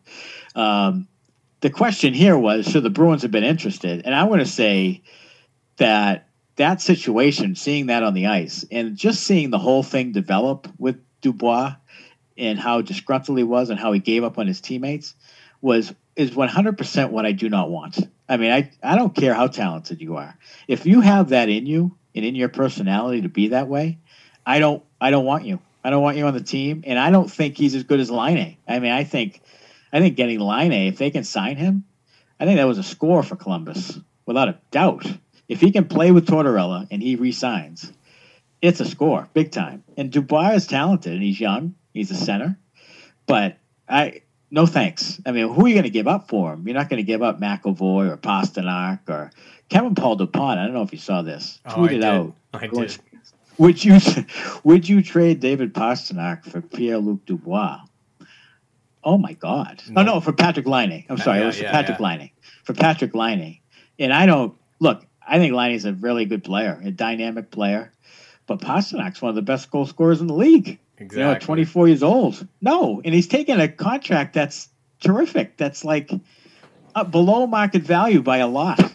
It's invested in the team. No, that doesn't make you better. Like that doesn't make you better at all. I don't think Dubois would have either. So, I mean, were you thinking the Bruins should, or is that something the Bruins should have done or could have used? I don't think so, but I don't know what your thoughts on that were. This was like the first trade of two disgruntled players that I've ever seen in my time of watching the NHL or following it. But I would say Columbus definitely won this. But bringing it back to a Boston Bruins perspective on this topic, a lot of Bruins fans were in on this, saying that he's 22 years old, he's a good player, he's good for the now and the future. But for me, the Boston Bruins are very high on character. And what they saw, in the games that he wasn't trying, that he was being sat, there was definitely turmoil between him and John Tortorella. Is just puts a bad taste in my mouth. And the reason why I'm saying that is because the Boston Bruins, if they did make a trade for Dubois, then you're giving up a lot of assets. I would say as far as a Jack Studnicka, a possible prospect, and a first-round pick. That was pretty much the going rumor that would be, and I just said, no, I'm not for that, because that really addresses the winning now and puts you 10 steps behind on winning in the future, in my opinion. Yeah. So, and here's the thing. He did sign a 2-year deal with Columbus, and then it was pretty much like, that's the attractive thing for other teams when you're trying to make a trade. Sure. Is if you have some term, it's leverage. Right. So he signs a deal, then does this whole thing, and they move him. So if he comes to Boston and he's here for this year and here for next year, and he's not happy, what's to say he's not going to do the same shit that he did in Columbus in Boston? And it's going to be a mess. So just real quick to touch up on this. I know we're getting up against it, but there's so many different avenues than just making a trade for the trade's sake. The Bruins are very character-driven and so on. How are you going to be in that room? How are you going to be on that ice? And how is your cap number going to be managed? Are all factors that you have to take in instead of just saying, we need this. He's young. He's this and that. No, you have to look at other avenues of how trades are made. And, it doesn't take a rocket science to figure that shit out.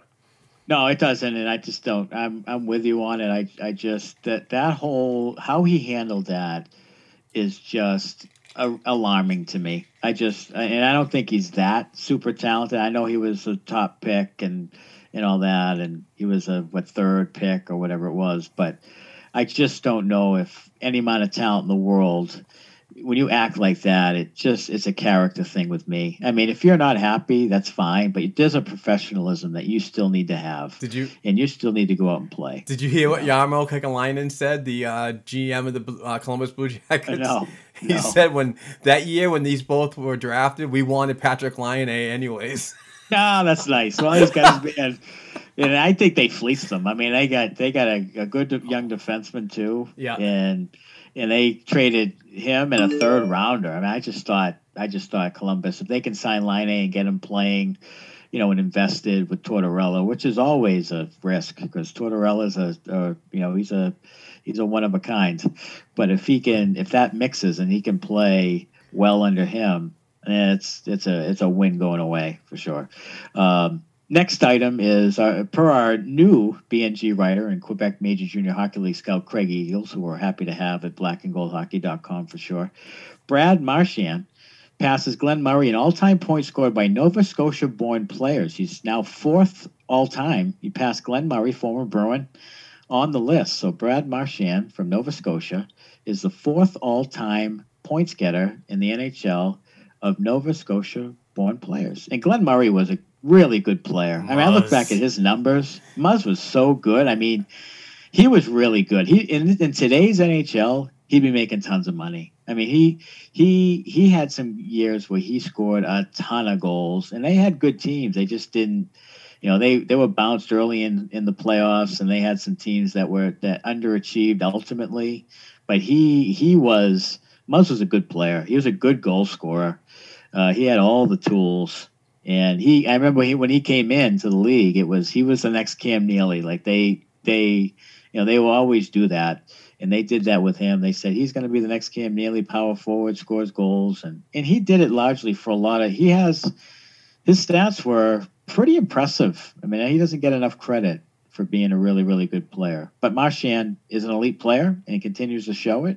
And that snipe he had in the last game was his typical off-foot, wrist shot goal, great accuracy. He's become a very, very good goal scorer in the league. Yeah, I mean, Carter Hart looked like a junior player again.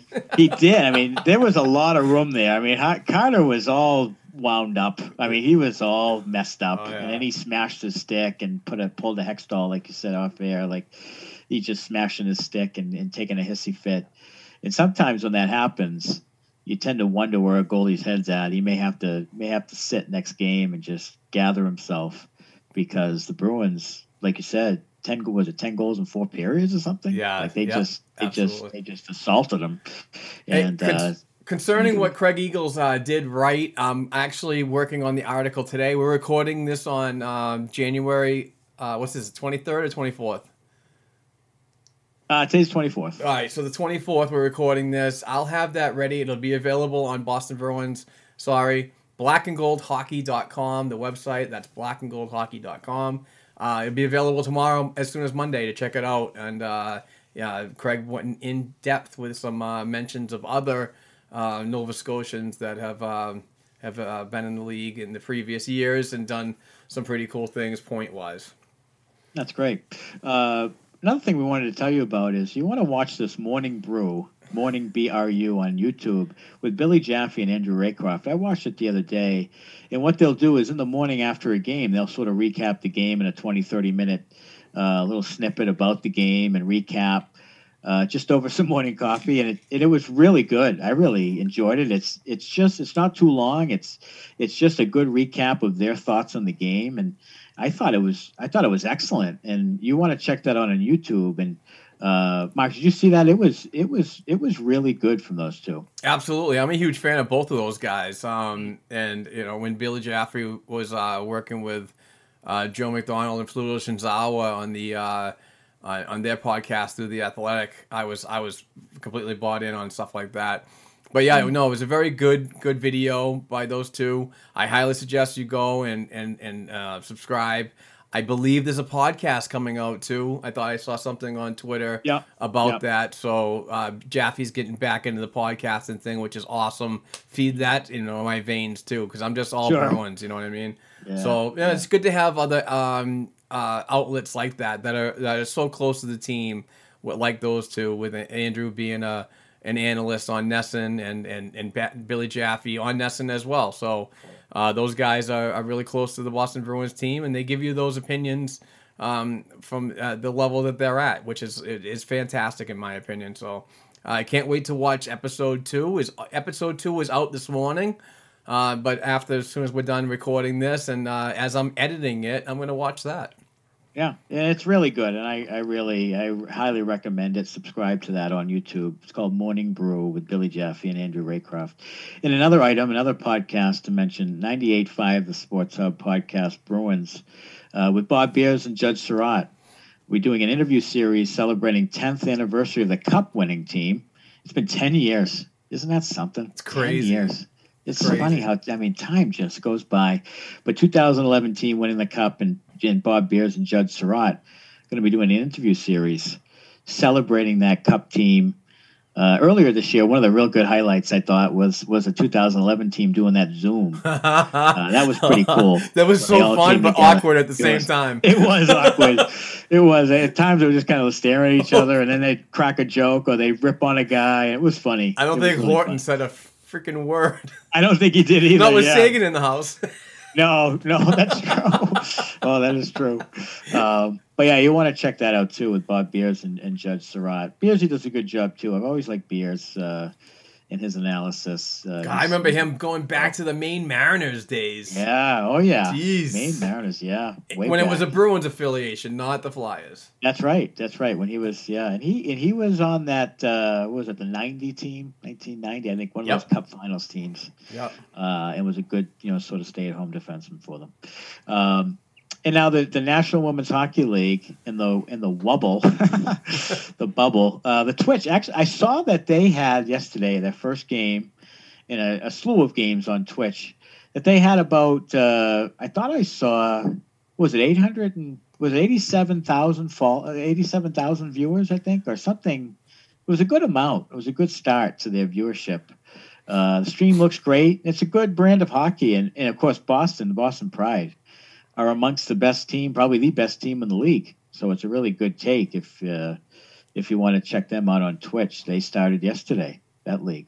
So that was good. And they'll be on NBC Sports. And I don't know if you saw, it's not on the agenda, but NBC Sports, the NBC is getting rid of NBC Sports Channel by the end of 2021. And the NHL will move to the USA Network, I guess I saw. So that's sad. It's another pandemic, it's another thing hitting the sports media where they'll have to shut down the NBC Sports Network. And I really hope that the NHL stays on regular cable TV, and not have to go just to NHL Network. Or it's really important for them to have a good TV deal.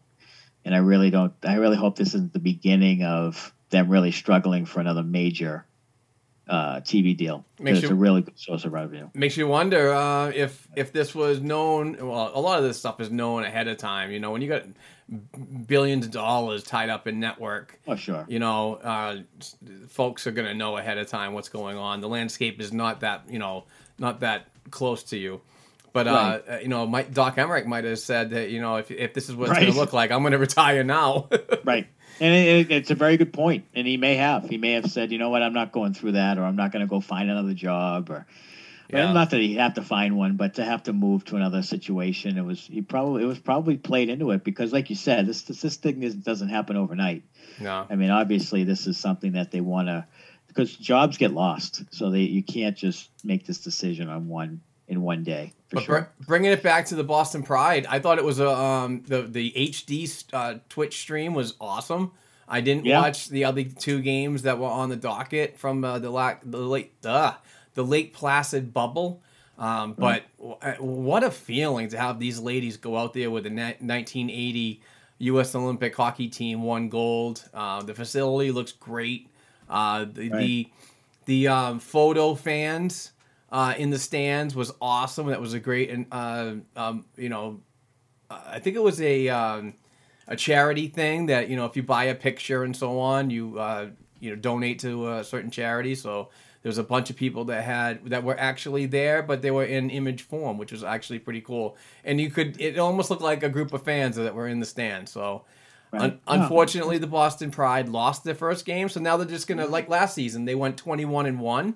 So this year they're gonna go 1 and something else. Yeah. You're right. They're just gonna go on a big run. They're a really talented team, and good hockey. Yeah, absolutely. Coached by Paul Mara, former Boston Bruins player, longtime New York Ranger, and run by Caitlin Peach. I think that's her name. Probably hacked it. Sorry. But no, I mean it's good stuff, and it's good to see them that they're on a national brand now with NBCSN, Right. And getting that exposure. Also, the Twitch stream. The Twitch has been awesome. That's free.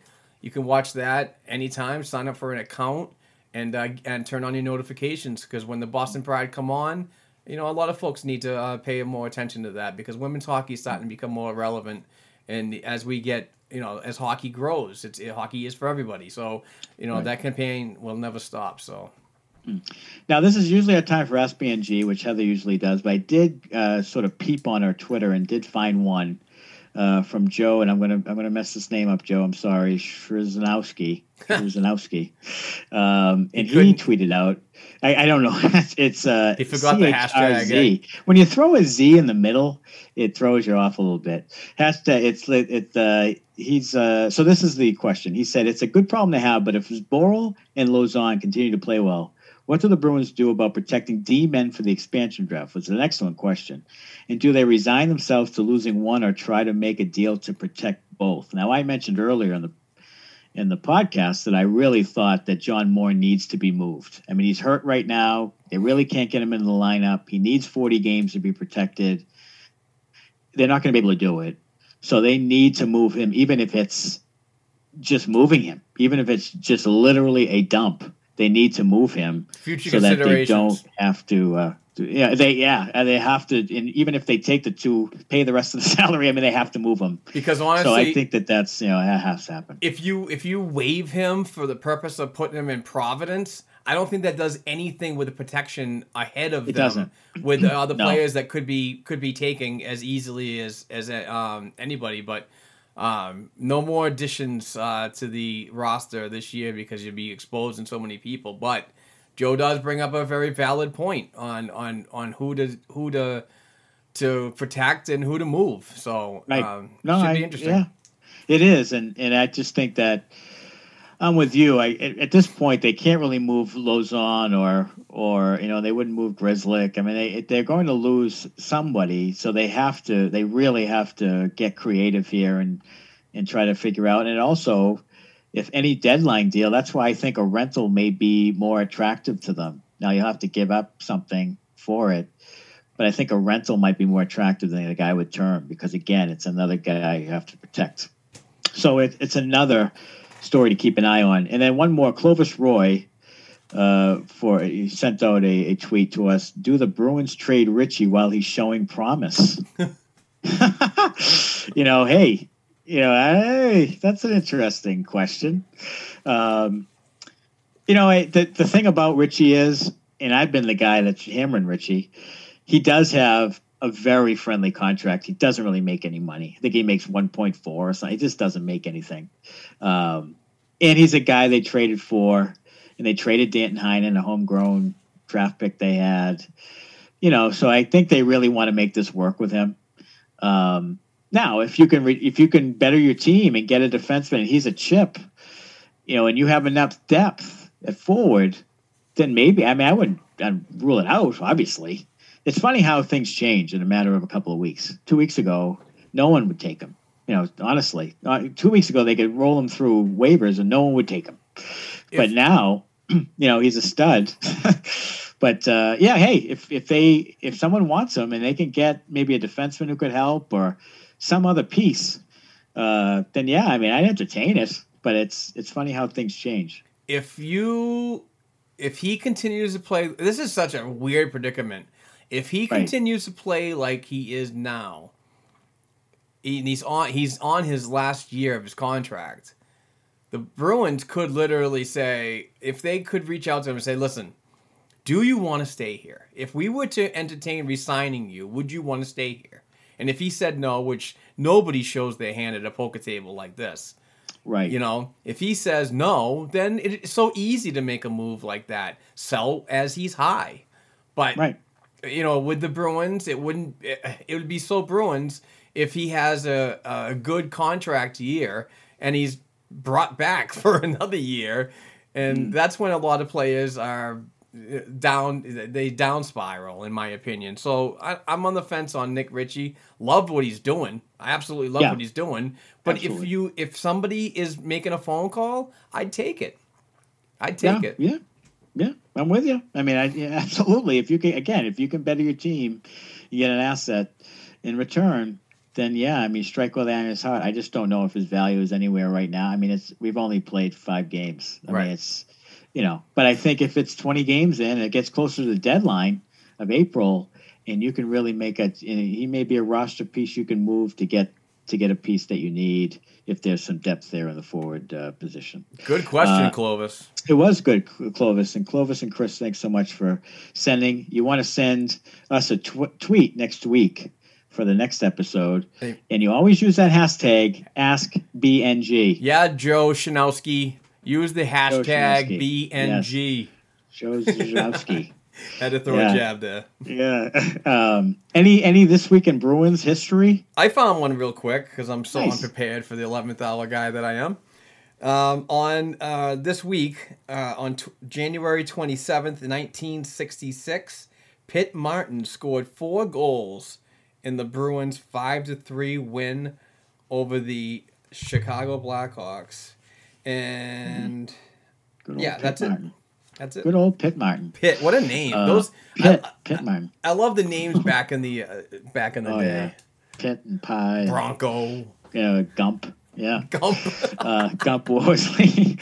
Yeah. All right, and you absolutely want to check out blackandgoldhockey.com. We're in the midst of Bruins season. We have a team of fabulous writers that pump out content every single day, articles, information, speculation, our take on anything from Nick Ritchie to Anders Bjork to anything about Bruins. So you want to check that out, blackandgoldhockey.com. And click on all of our little things in the margins too. Everything that pays the bills. Click on some Fanatics. Buy your Bruins gear through Fanatics through our site. Yeah, buy all kinds of gear. You don't have to just buy Bruins gear on that when it shows the banner as just Bruins. Click on that, then go to the Fanatics search bar and put in Major League Baseball, football, soccer, NCAA. That will all stay connected to us. It really helps us pay the bills. It's just another avenue of revenue to cut the costs. So we'd certainly appreciate doing that. Just blackandgoldhockey.com, please. Absolutely. And Mark, when can we see you this week on your StreamYard? Last week we did not do a StreamYard because Nick was not available, host of the Dump and Change podcast. So we kind of just took a week off. It was kind of a really shitty-ass week anyway. But we're back on to Tuesday night. And nice. We'll be doing these weekly. Whether there's a game on or not, we'll probably do a live stream during a game. We'll just sit there, shoot the shit, have a couple of adult drinks, and talk about the action that we see. And if there's no game on, what we do is we'll talk about the previous week news and highlights and so on, and what was good and bad in Boston Bruins hockey. So we are on YouTube Live. We're on Facebook, multi-channels on Facebook. We're on the Black and Gold Hockey page on Facebook, and on Periscope on Twitter. So please, welcome to come in, sign in, and ask questions on the chat. If you're a writer, podcaster, or anything like that, you're welcome to join the conversation. If you have a good microphone and can speak clearly and so on, and your internet connection's good, come on and join us and ask us a few questions. But it's just another way of getting together with some really good friends and good people and good Bruins Nation folks that are interested in what we have to say. And we've gotten a lot of really good responses from it. We're averaging probably about 500 views per stream from all these different avenues of producing live content. So it's a lot of fun, and it's a good avenue for our Black and Gold Productions sports media company. Yeah, absolutely. And you'll want to join us on Patreon too and donate $1 per episode, and you can get some really awesome signed jerseys. Absolutely, and we are we gave away a jersey last week to Joel Marshall. He got an Anders Bjork jersey. Hopefully, he doesn't get out of the lineup anytime soon. But going to be sending that to him. But we have other jerseys hand signed. We're going to be giving those away once a month. But we're going to be giving away a Bruins related item every episode we do this. So 4 episodes a month. And this week's winner is Steve Pennington. Steve's been around for a little while on the Patreon campaign, so we thank you, Steve. I'll get you your Bruins related item out as soon as possible. Please go to patreon.com/Black and Gold Hockey Podcast. As Matt said earlier, it's just $1 per episode.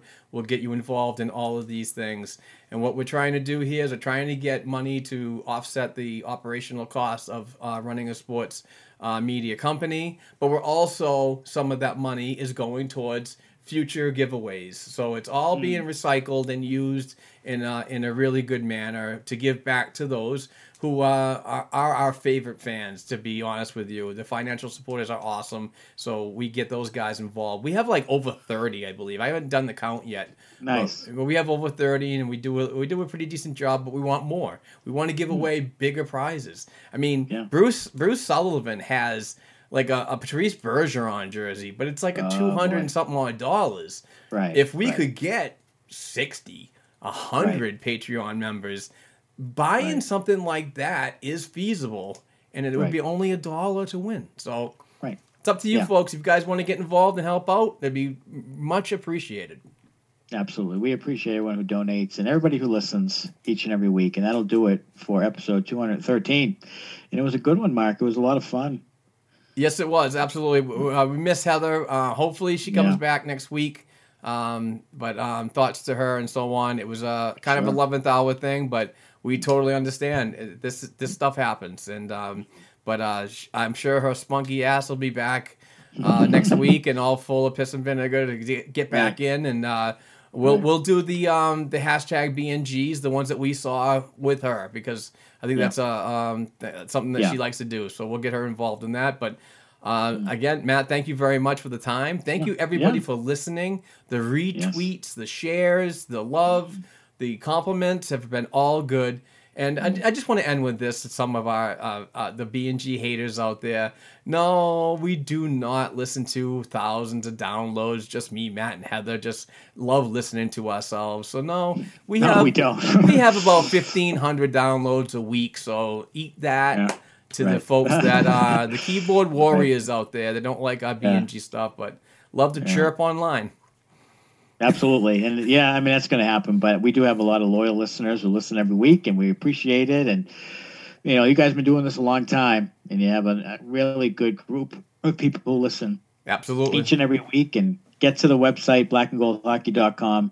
And it's always better when the Bruins are doing well. So hopefully that continues this week. Yes, and don't forget to rate and review, please. 5 stars, and even say something bad about us. I don't care, but we love the 5-star ratings. But that's right. Show a pulse. I don't care what it is. All right, we'll see everybody again next week.